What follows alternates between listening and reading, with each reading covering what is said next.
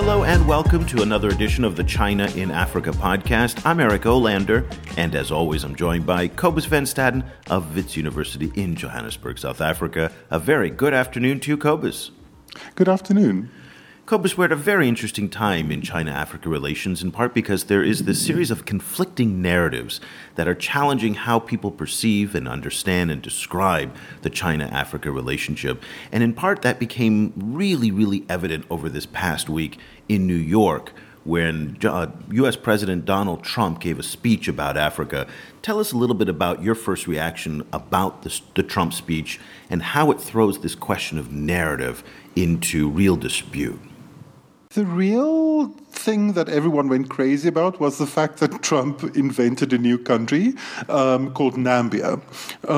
So that was very funny, and that was made fun of up and down the continent. What I found even slightly more upsetting than that was his other comments saying that he has all of these friends who go to Africa to get rich, which put a very kind of Cecil John Rhodes spin on the U.S.-Africa relationship, and I found it a little bit disturbing, but it was this moment of high cluelessness in U.S.-Africa relations. Okay, so in order to kind of get our show on narrative started, I think it's best that we actually listen to the comments by U.S. President Donald Trump, who gave a speech to a number of African heads of state, including those from Ivory Coast, Ethiopia, Ghana, Nambia, which is actually Namibia, and several others. It was in New York after the United Nations General Assembly speech that Donald Trump gave. And so let's take a listen to Donald Trump speaking at a luncheon for African leaders. And I'm greatly honored to host this lunch, to be joined by the leaders of Côte d'Ivoire, Ethiopia, Ghana, Guinea, Nambia. Nambia's health system is increasingly self-sufficient. Africa has tremendous business potential. I have so many friends going to your countries trying to get rich. I congratulate you. They're spending a lot of money. But it has a tremendous business potential and representing huge amounts of different markets, and for American firms, it's really become a place that they have to go, that they want to go. Now, Cobus, you said something very interesting. You said you thought it was funny that he said Nambia. And for the most part, you are like, I would say, 99% of the social media comments that I saw, and even the press coverage, they thought it was funny that Donald Trump, made up Nambia. I mean, of course he didn't know that it was Namibia, or could it have been Zambia? But at the time, we didn't know.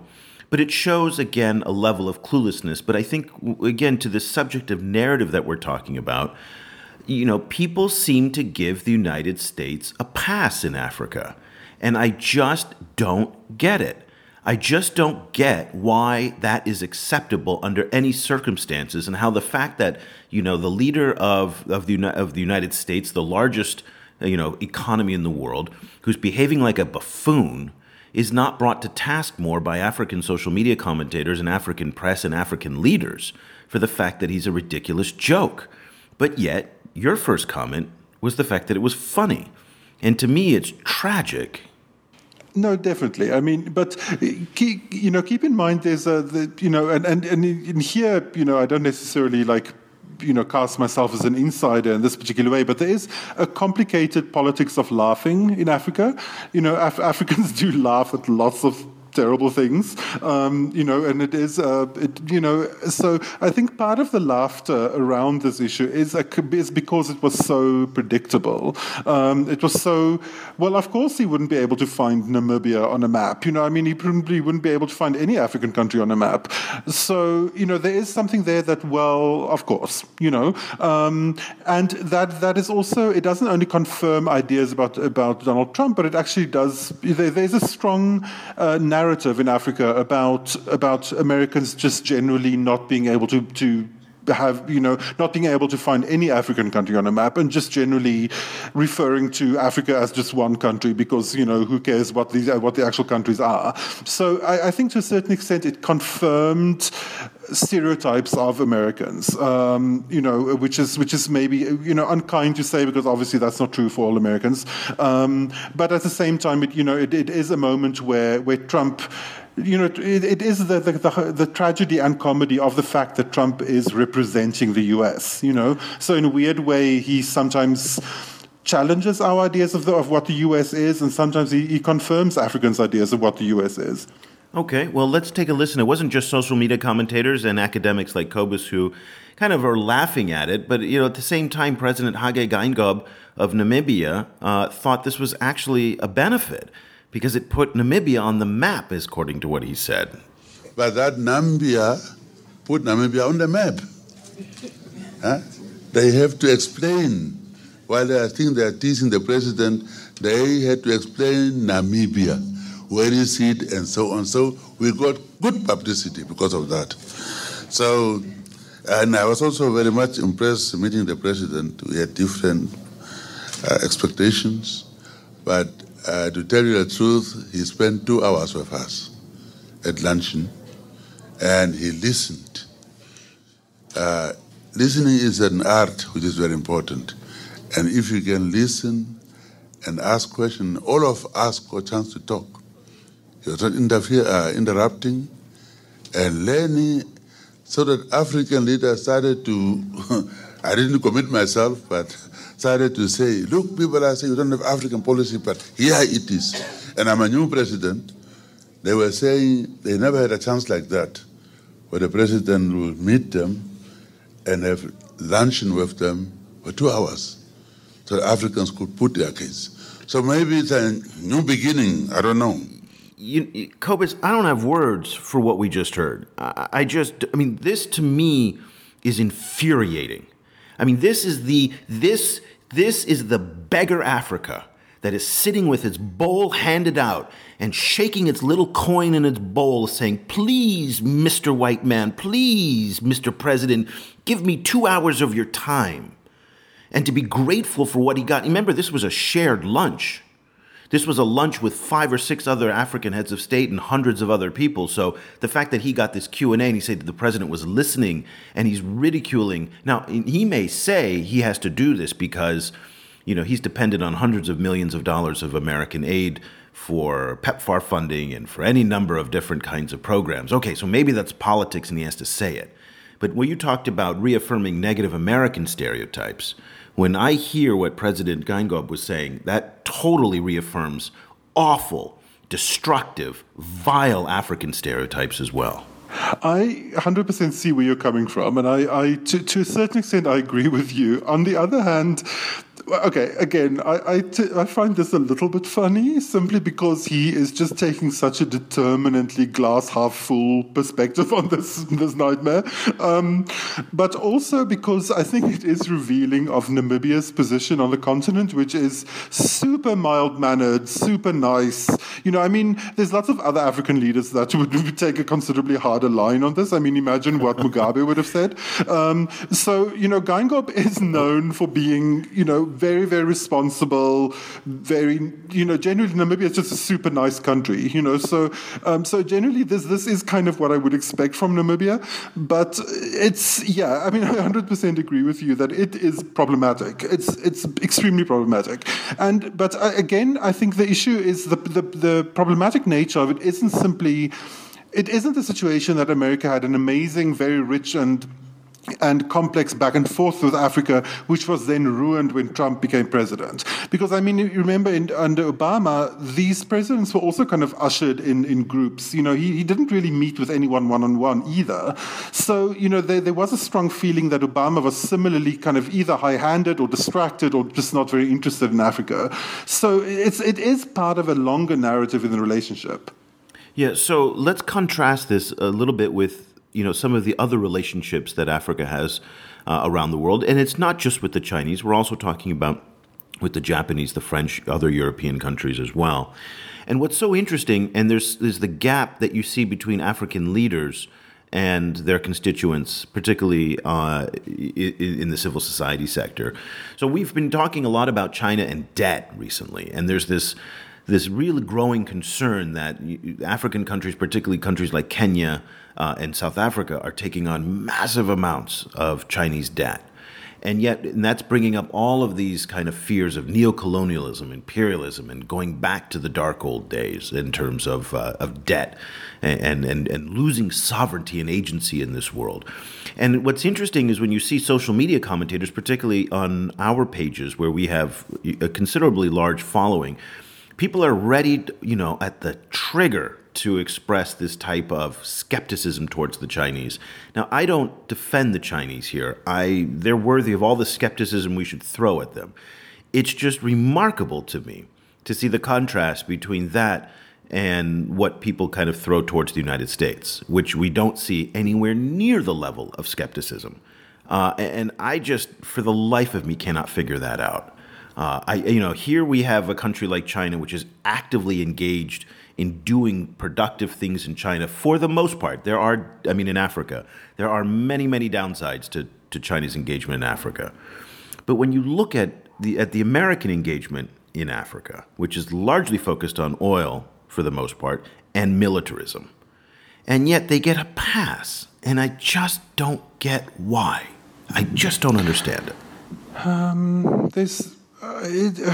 Okay, I'm going to sound very academic for a moment. Like, it brings back two different theories to my mind simultaneously. In the first place, old soft power theory, the way that Joseph Nye set it out, is that, the idea that Nye had was that the US just basically sits on a big cushion of goodwill, because of because of the Cold War, because of all of the whole century of, fighting the Nazis and so on that they did, and that was a long time ago.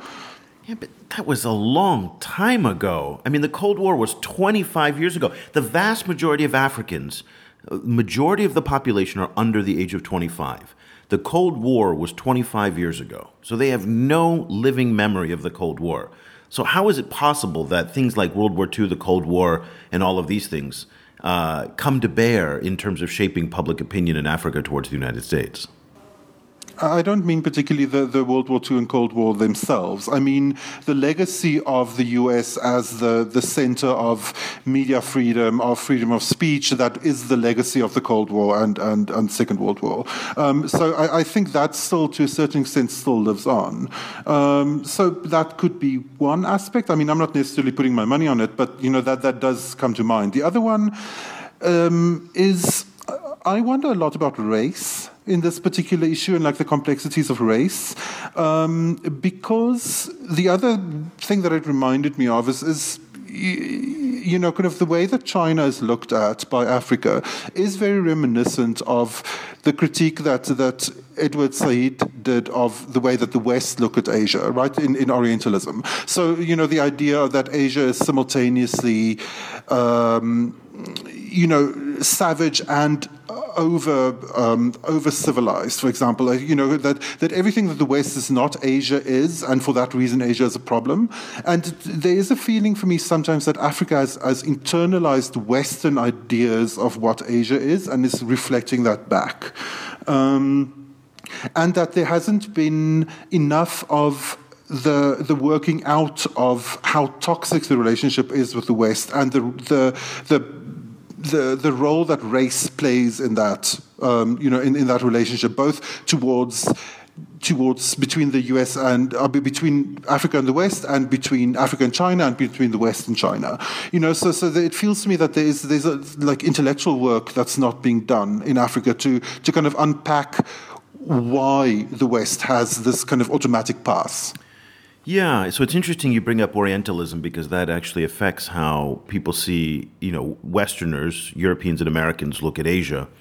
Asia in that broader context, that's a very broad definition of Asia. And, sitting out here in China and in Asia, which were also the victims of European colonialism and American colonialism, incidentally, in places like the Philippines, it's difficult for me, and there's a challenge moderating African social media communities like the ones that we have on LinkedIn and Facebook with hundreds of thousands of people, because the tone here in Asia is one where colonialism was a long time ago. They've moved on from it. They don't want to look back to it. Certainly the Vietnamese don't look back and let French colonialism define who they are today. They don't let American colonialism define who they are. The same in Singapore as well. You can pick most Asian countries, and for the most part, colonialism is something that happened a long time ago. And it's interesting because you contrast that with Africa, and it's so different because colonialism still shapes the narrative so much. And I see it in every single day in our comments and our discussions that we're having on places like LinkedIn and Facebook, where the words imperialism, neocolonialism, control, this type of victimization kind of theme and narrative is still very much present there, with, of course, the glaring exception of talking about the United States, which is ironic to me because it's the United States that today controls, for the most part, many of the international organizations that have a tremendous influence on daily African life, from the from the World Bank to the UN to the IMF, and yet you don't see that narrative connecting to the United States, but you certainly see the colonialism narrative that goes towards Europe and certainly more and more towards China. So that's a reflection, Cobus, more than a question or a point that I want to make. That for me, it's just interesting living in Asia, where again it was just as violent. And a lot of Africans will say, "Oh, it was different in Asia." It wasn't different in Asia. The British in India were horrific, just as they were horrific in South Africa and Kenya. The Portuguese were horrific out here. I mean, there is no way to sugarcoat colonialism, no matter where you were in the world. But one of the arguments that I've gotten into with a number of Africans is, well, in Asia it was done light. It wasn't that bad. And that's not true. That's, from your own experience in terms of being a Japan scholar, that what the Japanese did out here was also horrific. So colonialism happened not just from the Europeans, but it also happened from within Asia as well. And so the interesting point is that I'll bring it back to the point of our discussion, which is about narratives. And I don't see the burden of history holding back many Asian countries as we see it so evidently across so many African countries. In connection to that, one thing that always baffles me about the different reactions to colonialism is that in China, there's so much stronger narrative of the humiliated China that needs to be recuperated. There was this century of humiliation that happened, and then and now Chinese growth is kind of a response to that. There's the response to colonialism in Africa is similarly deep and profound, but it doesn't necessarily then translate into this hardcore development narrative that it's coupled with in China. Why do you think that difference is there? Well, certainly the Chinese, and this is interesting because what I just said, which is that that Asians in general are not hobbled by colonialism the same way that Africans are. China in many ways is an exception to that. And in part because the politics here, colonialism has been a very effective tool. I don't think the average person on the street or on social media thinks about colonialism anywhere near the level as much as what the government does, and uses it as a lever, to kind of motivate its people to say, never again will this happen. Never again will China be weak to the West or to Japan. Never again will we be victimized. And it's also kind of going back into their history and showing for the past 500 years, China has been weak. But for the prior 2,000 years or 1,500 years to that, China was the dominant power of the world. And Xi Jinping has this mindset that says that China is simply regaining and reassuming its proper place in the world as the hegemonic power. And that's what we're seeing right now. One of the things that's so interesting is here in Shanghai, you will go to Century Park, you'll go to Century Boulevard. And all of that is in the context of the 21st century, which will be the Chinese century. And it is the kind of explicit articulation of the reassumption of their place atop the international food chain. And so this idea that the past 500 years with the rise of Europe and the exploitation by Europeans and by Japanese at the hands of foreigners will never happen again. And that fuels this nationalism on social media, and it fuels this nationalism in the government. We see it in things like Wolf Warrior 2, the movie we talked about a couple months ago, with this idea of never again, almost like the battered wife who says, never again will this happen, will I be the victim. And that is such a strongly different narrative than what we see coming out of him. It's so interesting to compare it to these kind of narratives in Africa because, as we've discussed many times, there's this interesting almost return of the repressed or return of history kind of argument in the African version of this, where it's almost inevitable that someone is going to be colonizing Africa again. That there is this almost fatalistic narrative of, well, Africa will always be kind of the victim of something, and that is not a there's a version of that which is obviously a white supremacist narrative, which is like, well, Africa is there essentially for use. Which is something that was very much like, that was part of apartheid rhetoric, and I think that comes in right-wing, like European and American rhetoric sometimes as well. But there is a left-wing black nationalist African version of that same narrative, which is essentially like, the entire world, it's a little bit like, that Public Enemy album title, It Takes a Nation of Millions to Hold Us Back. Like, the whole world is engaged in essentially trampling Africa, and it is the kind of hidden central narrative of world history, is this constant repeated kind of victimization of Africa. And it's very interesting to see how two such completely opposite narratives can emerge from a similar kind of colonial experience. Well, there's this fatalism that I see, and this is a commonality between China and Africa as well. When we talk about the people, there's a certain degree of fatalism that they have in terms of their leaders, that so much is out of their control, whether it's the corruption, whether it's the lack of democracy, the lack of ability to influence, whether it's the lack of accountability that African and Chinese leaders have to their people through direct means of accountability. Now, obviously, there are channels like social media, even popular media, and there's other ways that leaders are being held to account. But it is very interesting that in Africa, you get this sense of people complaining and then kind of looking to their leaders and saying, well, they're just so corrupt, they're just so inefficient, they don't look out for themselves, they should look out more for us. But at the end of the day, well, that's just the way it is, and that's the way it's always going to be. And I think there is a sense of fatalism, too, in many parts of China about that same thing, that, there's an old Chinese expression saying, well, the mountains are high and the heavens are far. And that idea is that the leaders are far, far away. And so there's nothing that can be done. And again, this kind of like, grim fatalism that, things will be what they will be, but we don't have any control. And I think that shades a lot of the outlook that people have towards their ability to be optimistic towards the future. Because they say, even if they think that it's Europeans that are going to victimize them or Chinese who are going to victimize them, they also feel victimized by their own leaders. Yeah, I definitely think so, and I think a part of the narrative, and again, one needs to look at where this narrative comes from, because obviously, as you pointed out, the very militant, we will gain strength from this experience of weakness kind of developmentalist narrative that you see in China. I mean, that is, as you say, it's a government narrative. It's a state narrative.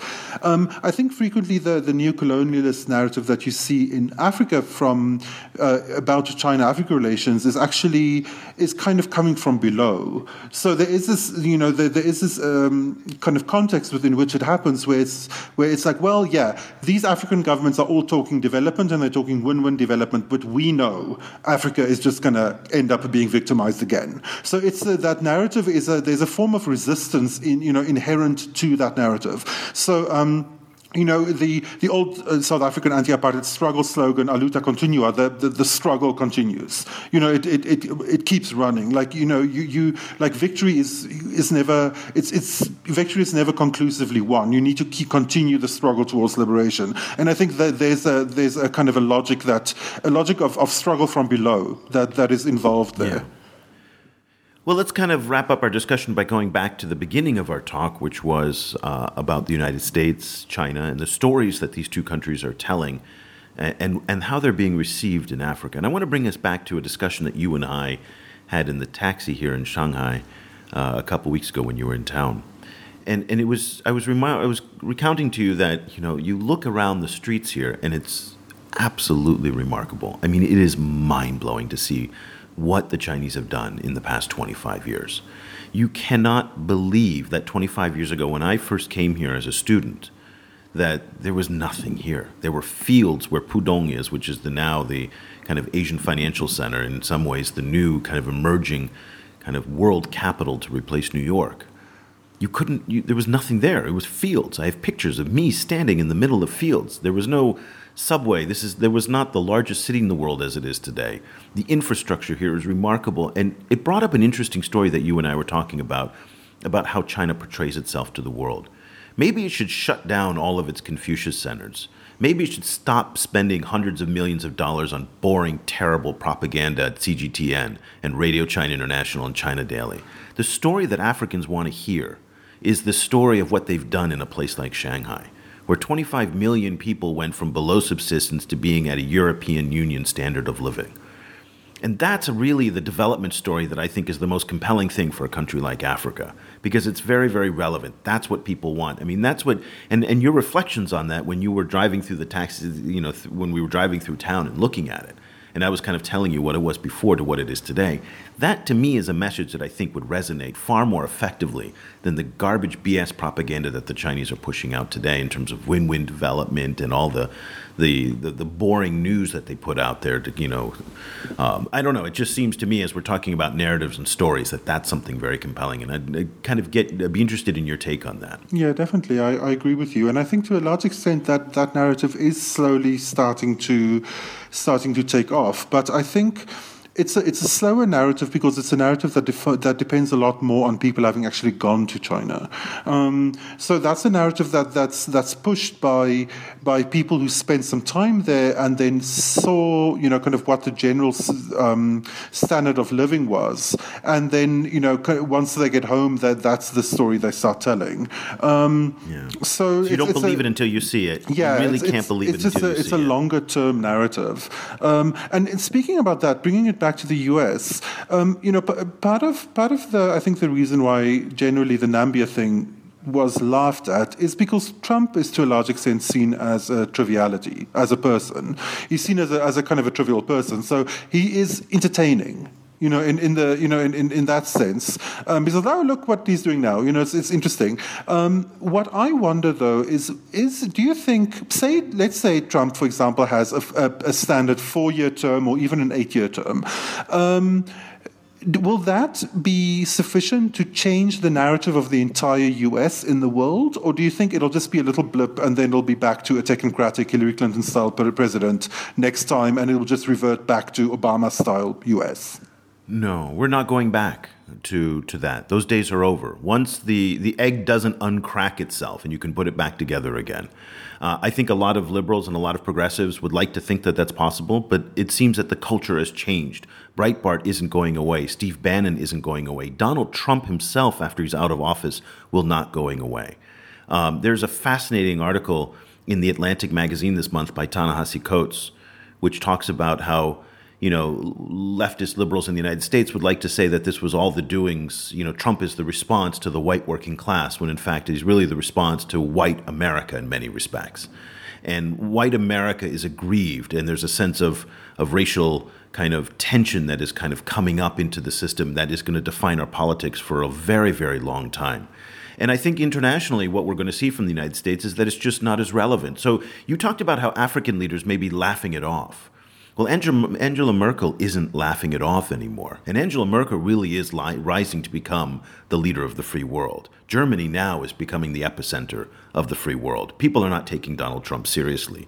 But rather than what we're seeing out of the president of Namibia, who is, entertaining this, more and more leaders, from Xi Jinping to Angela Merkel, even to Theresa May in Britain, are just ignoring Donald Trump and moving on without him. We're seeing free trade deals being done here in Asia that don't include the United States, the reconvening of TPP without the Americans.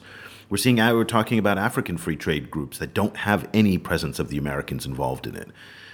This is going to happen more and more, and the United States is going to be marginalized and isolated more and more. And that's not going to be able to be undone. That will not be undone But I'm just frustrated that we're not seeing out of Africa the same thing that we're seeing out of other parts of the world, which is a tougher line against the Americans, whether it's on militarism, the war against terror, all of these different things where people are saying enough. Sure, I mean, Enough. True, but maybe this kind of, maybe not even bothering getting angry about this, maybe that is a part of that response. Maybe that is, well, who cares? We're not getting anything out of the U.S. anyway. It's not, it's increasingly a kind of receding from African shores. Let's focus on more important people. That might be the logic behind the laughter. That might be it. And that's why maybe my frustration might actually be misplaced, and I might be misreading the signs and the signals that are being sent out of African leaders towards the United States. In fact, the United States is just less relevant. They're just less relevant. And that is the painful reality that we're seeing when you don't have American diplomats, whether there's not, as far as I know, there's not even an Assistant Secretary of State for Asia that's been appointed. There's no ambassador to Singapore. There's no Assistant Secretary for Africa. When you simply are not at the table because you don't have the people there, then you're not participating, and people move on. So whether it's on climate change, whether it's on cryptocurrency, whether it's on all of these multinational issues, the United States simply is not at the table. And I think to your point, they might go on. Okay, we've had a little bit of a freewheeling, a little bit more of a random style show today. We let's mix it up. We like to change it up a little bit here. But we would love to hear what you think. We've taken some rather strong opinions here about Chinese, about Americans, about Europeans, about Africans, about Namibians specifically. Interestingly, Cobus, we didn't bring up your own President Jacob Zuma, who usually comes up in the discussion of crazy leaders. Yes, let's not go there. So that was a little bit of a surprise, but we would like to hear from you. We moderate this community, this great discussion every single day. Cobus and I are posting on Facebook, on LinkedIn, on Twitter. Let's see where else, on iTunes. We're posting all over every single day. And we love having the conversations with you. So do you agree? Do you disagree? What do you think of the things that we've said today? Part of what we're saying today is to help generate that discussion. That's what we're about. We want to have this conversation. We are also persuadable. So I've said a lot of things tonight or today that I have very, very strong views. But if you kind of talk me into a different way of seeing things, as Cobus by the end of this program has, by saying, well, maybe in fact humor, and maybe in fact the kind of the way that African leaders are responding to Trump is in fact a reaction in itself, and a very subtle, sophisticated reaction, and that maybe we're not going to see a direct antagonistic reaction as I'm proposing, or as we've seen out of Europe. Well, then there we go. So that's the kind of thing that we're absolutely open to being persuaded by your points of view and your views. So we would love to hear from you. Cobus, before we go, talk to us a little bit about what you do on Facebook and what we both do on Facebook and LinkedIn in terms of these discussions that we're trying to get from people and the types of comments that we moderate.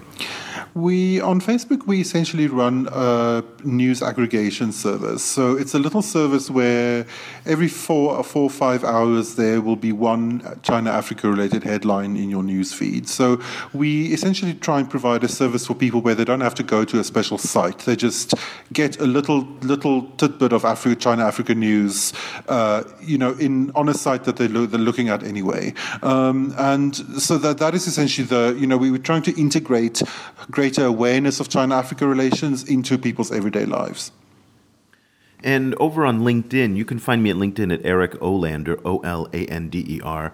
I'm doing something a little bit different over there, where I'm actually intentionally being provocative and kind of giving some analysis and trying to, again, spark a discussion on the key issues of the week. I'm posting probably 2 or 3 times a week. Whenever there's really a meaty, worthwhile article that comes out, I'll put some commentary.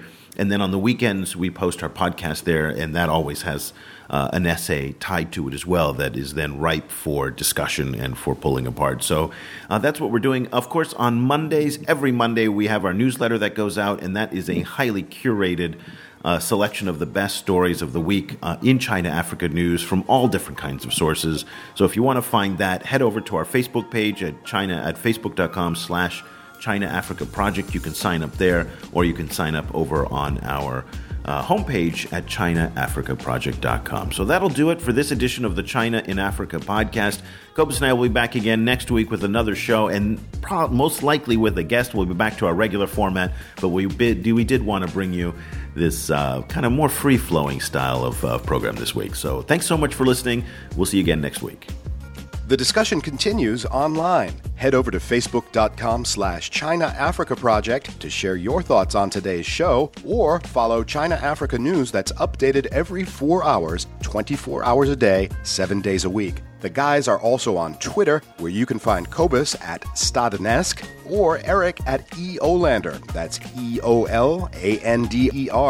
Subscribe to the China Africa podcast on iTunes or download the mobile apps for iOS, Android, or Windows Phone. Just head over to your favorite store and search for China Africa.